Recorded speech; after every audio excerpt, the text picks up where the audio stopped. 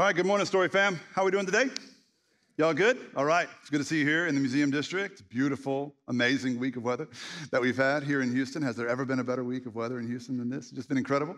I want to say hello and welcome to everybody joining us online. And of course, our brothers and sisters over at our Timber Grove campus in the Heights at 8200 Washington Avenue. Y'all say hi to Timber Grove. Just say, hey. All right, what's up, Timber Grove? We're glad that y'all are here today. If we're not acquainted on a personal level yet, I'm Eric, and I'm the lead pastor here at The Story. And for the next half hour or so, I'm going to be leading us through a topical kind of teaching as part of a series that we have been exploring together for the last 3 weeks. This is the end of the series. And you've got study guides that you were given when you came in. Those should be online as well in the comments section of whatever platform you're watching online. And y'all have them at Timber Grove too. And so those will help guide you along your way. If you're like me, a little bit on the ADD side of the spectrum, you can follow along with me and it'll kind of keep you in line with where I'm at in the message. All right, so this is part 404 in a series called Deep Tracks.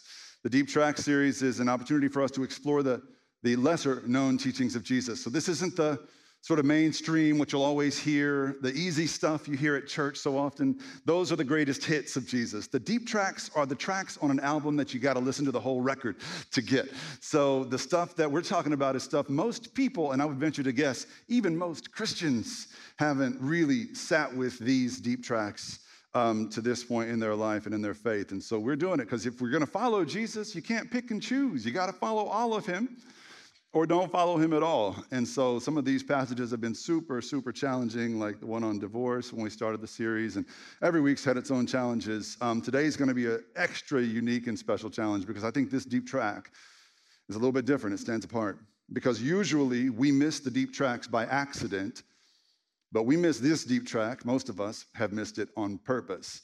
So it's not that we never came across this deep track, it's that we did. And we hated it. It scared the bejesus out of us. And so we just moved on and pretended like it's not there. And surely someone knows the answer. I guess we'll find out in the pearly gates or whatever. It's like, let's not talk about that one. Like when I was in middle school, I used to hide my report card from my parents in the bottom of my backpack. That's what we do with this deep track because it is so unsettling. We don't even want to deal with it. We would rather avoid it. So the deep track of the day is the so-called unforgivable sin. The unforgivable sin. Everybody go, ooh. All right, so it's October. It's time to be scared. Halloween's around the corner. Here we go. The unforgivable sin. What does this mean? Seems like Jesus is suggesting there's one thing you can do, one act you can commit that, well, it condemns you forever. And it raises anxiety in the room because most of us sit here and go, well, what is it? And have I already done it? It's like, should I even be here? Can I just go watch the NFL or whatever because I don't have a shot anyway because I already did that one thing that Jesus said can't be or won't be forgiven. All right, so we know Jesus to be full of grace and mercy. We know Jesus to be a forgiver of sins. We've been taught to believe Jesus can forgive and will and forgive any sin. Murderers can be forgiven. Thieves can be forgiven. Adulterers can be forgiven. Yankee fans can be forgiven. Deshaun Watson can be forgiven. Houston Texans fans, he can be forgiven. Yes, even him, even us, even the ones among us who do the worst imaginable things can be forgiven. That's the gospel. That's the whole point. And that's what's so beautiful about Jesus. But then we have this one teaching that just sort of sits like a pebble in our shoe, and we got to figure this one out. So what is this so-called unforgivable sin? Matthew 12 is where we will camp out today. So if you have a Bible, just kind of keep your thumb in it all day. We're going to be going back and forth to it. Matthew 12, verse 31 is really where the unforgivable sin teaching is. So this is what Jesus said. So I tell you, every kind of sin and slander can be forgiven, but blasphemy against the Spirit will not be forgiven, Jesus said. Anyone who speaks a word against the Son of Man, that's Jesus, can be or will be forgiven. But anyone who speaks against the Holy Spirit will not be forgiven, either in this age or in the age to come. Okay, so anytime you come across a text so challenging, so brutally arresting, it's always a good idea to explore the context that gave rise to it. So before we get too hung up on the anxiety of this unforgivable sin, it's important to do our homework like you would in any class at school and figure out what exactly precipitated Jesus to teach this teaching that seems, on the face of it, to be out of line with the rest of his teachings about forgiveness. And so just always remember context matters. And anytime someone tries to pull a text or teach a text or use a text out of context against you or to manipulate you, then all that's left is the context. It's a con, all right? So someone's manipulating you, that's not of God, okay? Always explore the context for yourself, and you oftentimes will find the answers you're looking for there. Let's see if that's the case today. Matthew 12, a few verses before what we just read in verse 22. The scene begins this way. This is just the people, the ordinary people, brought Jesus, a demon-possessed man who was blind and mute. And Jesus healed him so that he could both talk and see. All the people were astonished and said, "Could this be the son of David?" So when the Pharisees heard this, they said, "It is only by Beelzebul, the prince of demons, that this fellow drives out demons." Just as a quick aside, we're going to keep going in Matthew 12, but I want to identify those two titles given to Jesus in this passage. First, the ordinary people called him potentially the son of David. That was a messianic title, very common among the Jews in those days. That was the name or the brand for the person who would be the Messiah, God's chosen one, who would reestablish the throne of God, Israel, Jerusalem, and chase out the Romans and all other invaders. That was the son of David in their minds. And they're wondering, is this guy it? Because he's doing all these crazy miracles. So maybe he's the one. That's what the Pharisees are responding to. The Pharisees were Jesus' chief adversaries. They didn't appreciate Jesus stealing their spotlight and their followers and things like that in their minds, right? And they said, no, it's not the son of David. He's doing this by the power of Beelzebul. What's that name? So Beelzebul is very simple. I don't want to spend too much time on this, but it is another name for Satan in the scriptures. So they are accusing Jesus of casting out these demons and doing these miracles in Satan's name and by the power of Satan. All right, pretty hefty accusations to level against the Son of God. But that's what happened in this passage. Let's keep going. Verse 25 says, Jesus knew their thoughts and said to them, so he's talking to the Pharisees, to them, because they were the ones thinking this. Every kingdom divided against itself will be ruined. Every city or household divided against itself will not stand. If Satan drives out Satan, he's divided against himself. How then can his kingdom stand? And if I drive out demons by Beelzebul, by whom do your people drive them out? Actually, the word for people there is sons. So he's saying, your sons are driving out the same demons I'm driving out. So in whose name are they doing that, or by whose power? So then they will be your judges. So that's a practical argument Jesus is offering at the top of this passage. So he's saying, how can this even work? Make it make sense that I'm casting out Satan's own soldiers in Satan's name. I'm doing Satan's dirty work for him, and what he has me doing here is defeating his own army? That doesn't even make sense. This is a practical argument that Jesus is making. He's using logic against the Pharisees. Okay, so then he says, let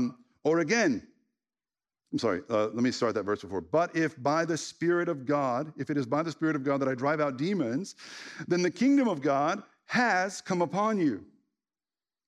All right, so this is a theological argument. The kingdom of God has come upon you if it is by the Spirit of God. And this you will not get unless you're a first century Jewish person probably, because the Pharisees believed and taught, and it was widely believed among the Jews of that time, that the Spirit of God had withdrawn from the people, that the Spirit of God was not active among the people and hadn't been since the days of the prophets, hundreds of years before. So if the Spirit of God had come back, in their framework, what that meant is that the kingdom of God had come. This was the sort of end of days, the last days, the kingdom come, right? So Jesus is making a theological statement about himself. He says, I am the one, and the Spirit is the one that is doing this through me, and so the kingdom has come. And he's challenging his enemies to reckon with that. So there's a practical argument, a theological one, and then finally, he says, or again, how can anyone enter a strong man's house and carry off his possessions unless he first ties up the strong man? Then he can plunder his house. Whoever's not with me is against me, and whoever does not gather with me scatters. These are Jesus' words. So this is right before he offers the deep track, unforgivable sin teaching. So this is a rhetorical argument. We had practical, we had theological, this is rhetorical, and he is laying waste to his enemies in this passage. What he's saying is, when you invade a man's house to plunder and steal from him, you first should tie the strong man of the house up, the man of the house. You should tie him up. And what Satan is saying is, essentially, he is storming the gates of hell. He has bound Satan. He has tied up the strong man of hell, Satan, and he is now plundering Satan's house, taking from Satan his own possessions. In a sense, he's saying, I'm claiming the lost from hell itself and bringing them out. And implied in this teaching is also an accusation against the Pharisees, because who are they tying up? They're tying up Jesus. And what does that make them?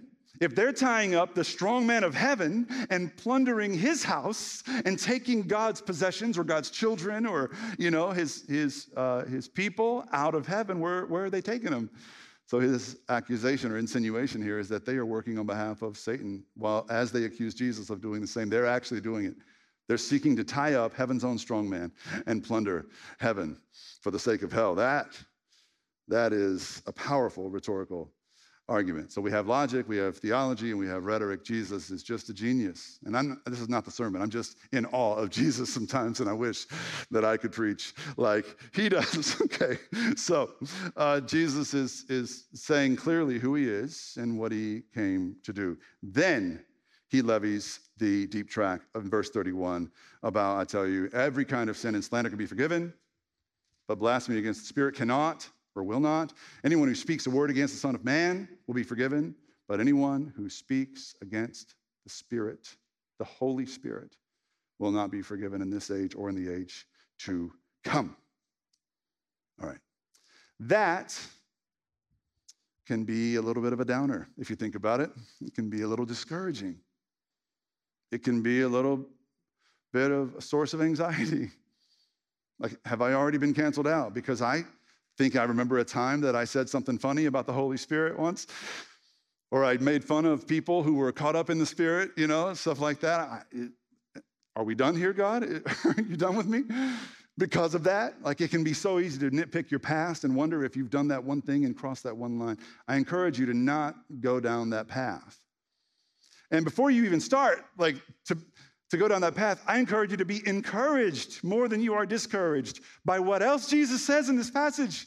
How extraordinary is it that the authority figure of the universe, that the Son of God put on skin to walk among us, and he came from heaven to tell us, first and foremost, that any and every sin will be forgiven.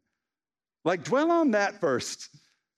That every sin can be forgiven, every slander can be forgiven. You can even come after Jesus himself by name and be forgiven. Start with that, because that is an extraordinary claim, right? Before we get on to the unforgivable part, at least dwell on this for a second, because I'm not sure we can understand the deep track part of this without understanding this first. And the simple fact is, every kind of sin can be forgiven. Everything you've ever done, the worst thing you've ever done or even conceived of anyone doing, is forgivable. You cannot out-sin the reach of God's grace. How extraordinary is that? There is nothing too bad. Right? So we think about the most heinous things people can do. Genocide. Really? Forgivable? Really? That's what he said. Every kind of sin and slander. Genocide. Slavery. My God. How far does his grace go, People who manipulate others and use them and oppress them can be forgiven. People who wear white after Labor Day can be forgiven. People who go to a Texas barbecue joint and ask for sauce can also be forgiven. Believe it or not, it's possible because that's how far his grace will go. And so we should celebrate that first and foremost. And it's not just that. He's presenting himself as royalty, right? Now, most of us have not lived in a kingdom of this world before, but if you had, you would know there are certain things that you just cannot say about the king. Certain things no one is allowed to say or do in his presence, right? And some of the monarchies that remain, very few monarchies remain, but some of their protocols today still harken back to that day, right? Where you can't turn your back to the king. You still can't turn your back to the monarchs of England, for example, the United Kingdom. I mean, they don't cut your head off for it anymore like they used to, but, some guy in a fuzzy hat yells at you or something, I don't know. And so there's still consequences for these acts. But the fact is that you could not disrespect a monarch at all without fear of death. And Jesus comes along as the monarch of monarchs. And he says, it's fine. Come at me.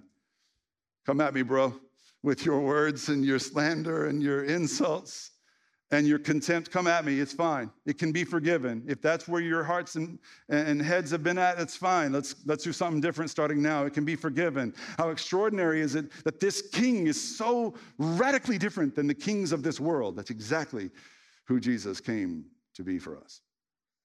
So, how do we reconcile that with what he says about this unforgivable sin? Right, so I just want to set the table by talking about the good stuff first.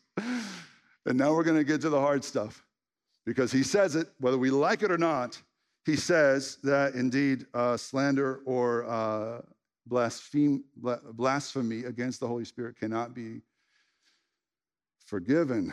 Why not? Why not? What makes blasphemy against the Spirit so much more offensive than blasphemy against the Son, for example? Where to understand this a little better, we have to have a general working knowledge of the Trinity. And my perception is that most Christians don't have a very good working knowledge of the Trinity. I have failed to do a lot of teaching about the Trinity, and one of the most common questions that I hear from skeptics who have gone to church here for years even, they're like, well, what about the Trinity? I still don't get it. 3 in 1? So instead of me teaching you this very difficult concept, I invited someone else to do that today because I like to pass the buck. And I needed this to be brief. And brevity is not my spiritual gift. Amen, Story Church? Okay. Yeah, okay. You're talking now. Okay. I get it. Okay. Thanks for that. So that is one of the forgivable sins, thankfully. But I invited my friend Jim Stern, who is a pastor, who doesn't pastor a church. He sort of a pastor to pastors. He consults with pastors and helps with leadership issues and does some teaching. And he also goes to church here with his family. I invited him into the Maybe God podcast studio with me here on this campus to, as succinctly as possible, explain and teach how the Trinity works and how we can grow more intimate in our relationship with each person of the Trinity. So here it is. It's a little over 5 minutes long, so kind of settle in with this mentally, and let's see what Jim has to say about the Spirit. Classic Trinitarianism states we believe in one God who's Father, Son, and Holy Spirit. The Father's not the Son, the Son's not the Spirit, the Spirit's not the Father, on and on and on and on. Where it stops at, where classical Orthodox Trinitarianism stops at, is it then doesn't go to the effect of, well, how do I have a relationship with each person of the Trinity? So we teach and train people in what we call relational Trinitarianism, where we take Orthodox Trinitarianism and then we add on to it, okay, now that I believe in one God, who's Father, Son, and Holy Spirit, how do I now live in a relationship with each person in distinction from the others? Wow. So you can have a solid relationship with the Father and a bad relationship with the Son. You can have a great relationship with Jesus and no relationship with the Holy Spirit. And so we want to expose that and draw that out because each person of the Trinity loves you. You were created for intimacy with each person of the Trinity, and you are designed to experience different manifestations of life, different benefits in life through each person of the Trinity in distinction from the others. Wow. Yeah. Okay. So that is something I think most people, even most Christians, have never heard or considered before. How do we foster intimacy with each person of the Trinity? How do we foster intimacy with each person of the Trinity? And so the way that we do this, the way that we explain this with great clarity is to pick a volunteer. let me pick you. Here I am. Hey, man, you got voluntold, man. Here we go. Okay. And so I understand you had a pretty good relationship with your mom and dad. Sure. All right. Still do. Yeah. Great. That's beautiful. Congratulations, by the way. Thank you. That's a I know, gift I'm that lucky. a lot of us don't get to have. So let's walk through it in this way. What do you call your mom? Mama. Mama. And what do you call your dad? Dad. And there's no confusion about that. No. What would happen if you called your mom dad? That would be very strange. That'd be Yeah. that'd be great. And what would happen if you call your dad mom? He'd probably slap me or something. Yeah. Not going to go over very well. Yeah. But both of them love you. Sure. Both of them love you. Do they love you in similar ways? Similar but different, sure. Yeah. And then there are different things that they do. Yeah, exactly. If I gave you a list of ways in which one of your parents loved you, but I took the name off, and I didn't tell you who it was, I just told you what they did, how easily could you tell me whether that was your mom or your dad? Easily, 100%. 100%. Totally. If I gave it to you 10 times, 10 different lists, out of 10, how many of those are you going to get right? I think probably 10. Okay, so here's the deal, man. The way that this is so energizing, the way that you grew in intimacy with your mom is by understanding with clarity the specific ways in which she wants to love you. The way that you got to know your mom was through the specific things that she did for you in your life. Right. The way that you got to know your dad was through the specific ways in which he loved you in your life, in distinction. Now, what would happen if you went to your dad and asked him to love you in the way that your mom did? Yeah, it wouldn't work. It'd be frustrated. Sure. And you would get frustrated, and there would be lack of intimacy. Mm-hmm. And you wouldn't get to enjoy the benefits of your dad's love because you're trying to force your dad to love you in the way that your mom loves you. You're trying to force your mom to love you in the way that your dad loves you. Wow. No intimacy, no benefit, massive confusion, even though I believe that I have a mom and a dad. Yeah. So are you saying that's what we do when we just have God, conceive of God as a blob? Yes. Rather than, okay. Yeah, so we call it the God blob, where most of us as followers of Jesus exist in the God blob. And in the God blob, the Trinity is just a mess. Mm-hmm. When we read the Bible, we see Father, Son, Holy Spirit, God, Lord. It's all just a thing. We know it's there. We don't really understand how it works. We know that there's distinctions, but we don't really get it. And so we just kind of lob it up together. This lady was telling me the other day, when I pray, I just pray and just hope that they can figure out who it is I'm praying to and how this is supposed to work. Yeah. I said, that's a great place to start at. But as we progress in maturity in our faith, we want to grow up into Trinitarian intimacy and clarity so that we can walk in those benefits for our lives. So in the same way that you grow in intimacy with your mom through the specific things that she does, intimacy with your dad through the specific things that he does, we are to grow up into intimacy with the Father because of the very specific things that he wants to do in our lives. Intimacy with the Son because of the very specific things he wants to do. Intimacy with the Holy Spirit because of the very specific things that he wants to do. And they will not do what the others are tasked to do or want to do. Wow. So for example, when I'm reading the Bible and something pops, when I hear a great sermon and something pops, we say, who is it that's causing the pop? Well, the one in the Trinity that's causing the pop is the Holy Spirit. Wow. Because it's his responsibility to illuminate God's word, our Father's word in our lives. Yeah. And so whenever there's the pop, I go, thank you, Holy Spirit.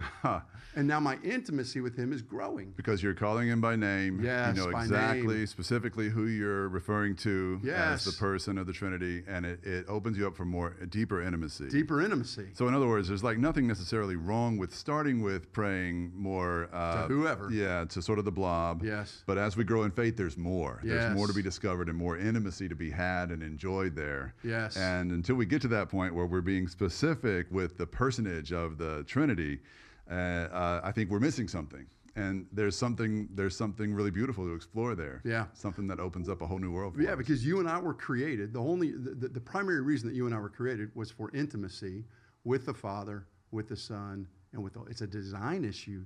Your fulfillment in life, your satisfaction in life comes not through effort, but by relaxing back in to the reality that our Father loves you, that Jesus loves you, and that the Holy Spirit loves you. And throughout your life, you can grow and cultivate deeper, intimate relationships with each person in the Trinity. We do it with our moms and dads all the time. Sure.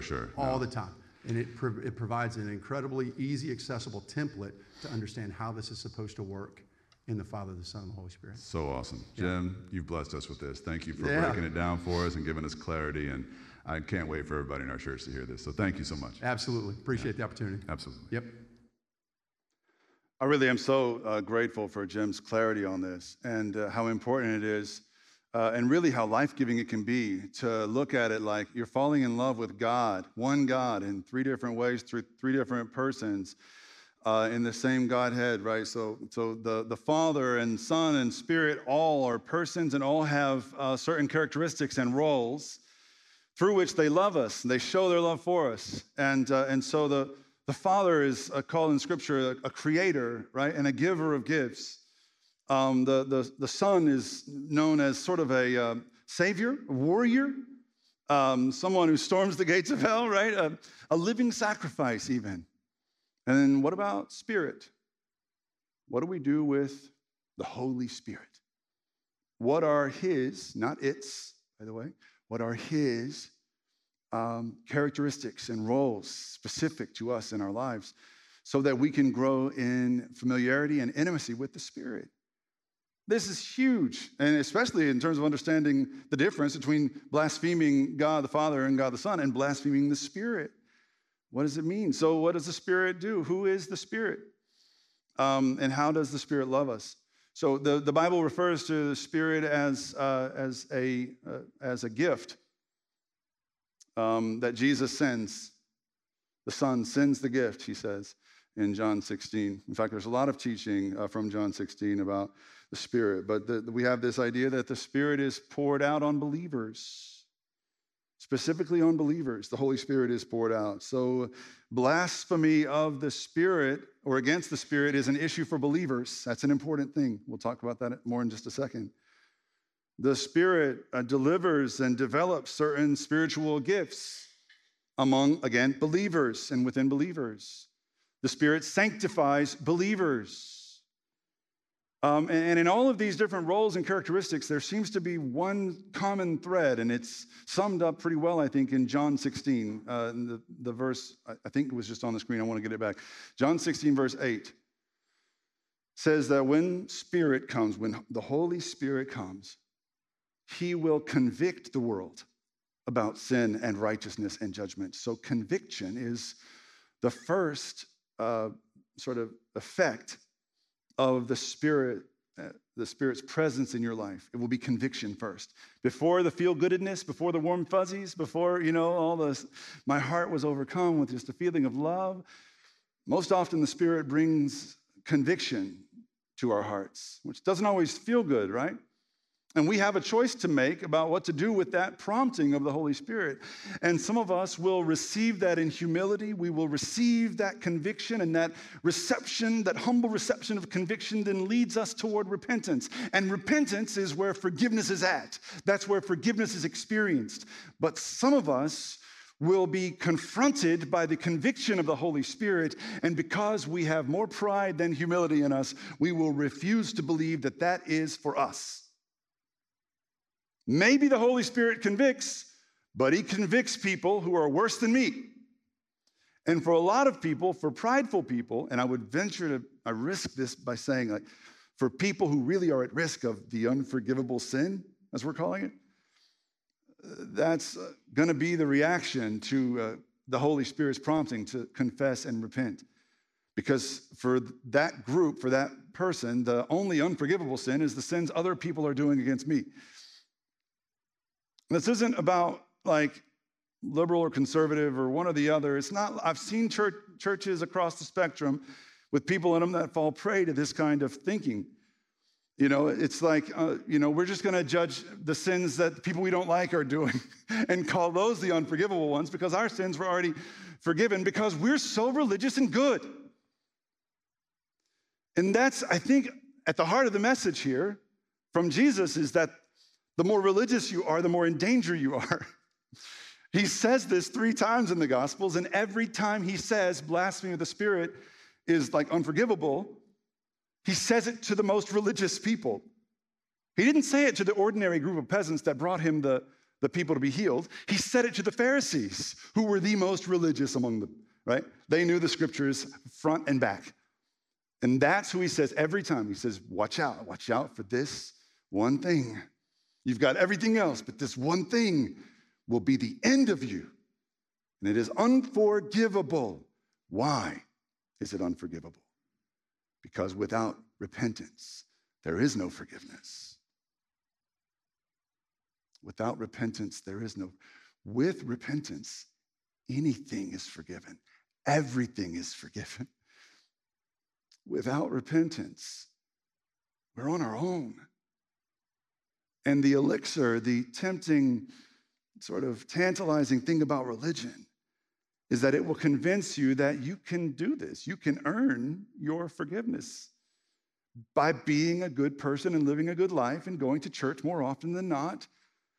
That's what religion does to us. It teaches us that we can handle this. We've got this under control. In fact, we've got God under control, because how could God not accept us with this amazing life we're living down here? That's how deceptive the prideful religious heart can be. But the humble heart refuses to see things that way. The prideful religious heart will say, I reject my need to repent because I'm already saved, because I'm me, I'm good. The humble heart, even if he's been in church for decades, will still say to his dying day, I once was lost, but now I'm found. Amazing grace. How sweet the sound. What a wretch, what a wretch, what a wretch. And that's the difference the gospel makes. It's not that you beat yourself up for your sin. It's that you're just keenly aware of how deep it goes and how great God must be to forgive a wretch like you.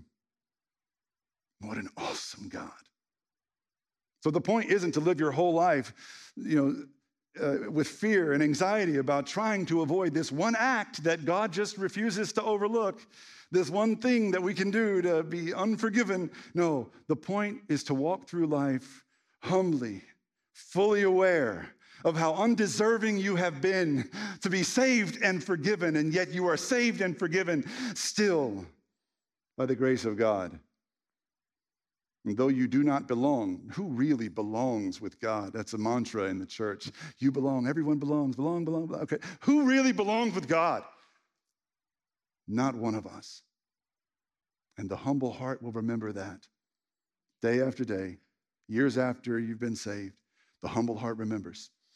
The prideful heart struggles because while rejecting Jesus can be an issue of religion, rejecting the Holy Spirit is an issue of rebellion. You can reject Jesus on philosophical grounds, but once you receive or know or access the Spirit, you resist the Spirit on prideful grounds alone. This is how John Calvin put it. John Calvin said, the unpardonable sin occurs when people who, with evil intention, resist God's truth, although by its brightness they are so touched that they cannot claim ignorance. Hebrews 6 is I can't finish this passage without telling you what Hebrews 6 says, because it's so devastating to the prideful religious heart.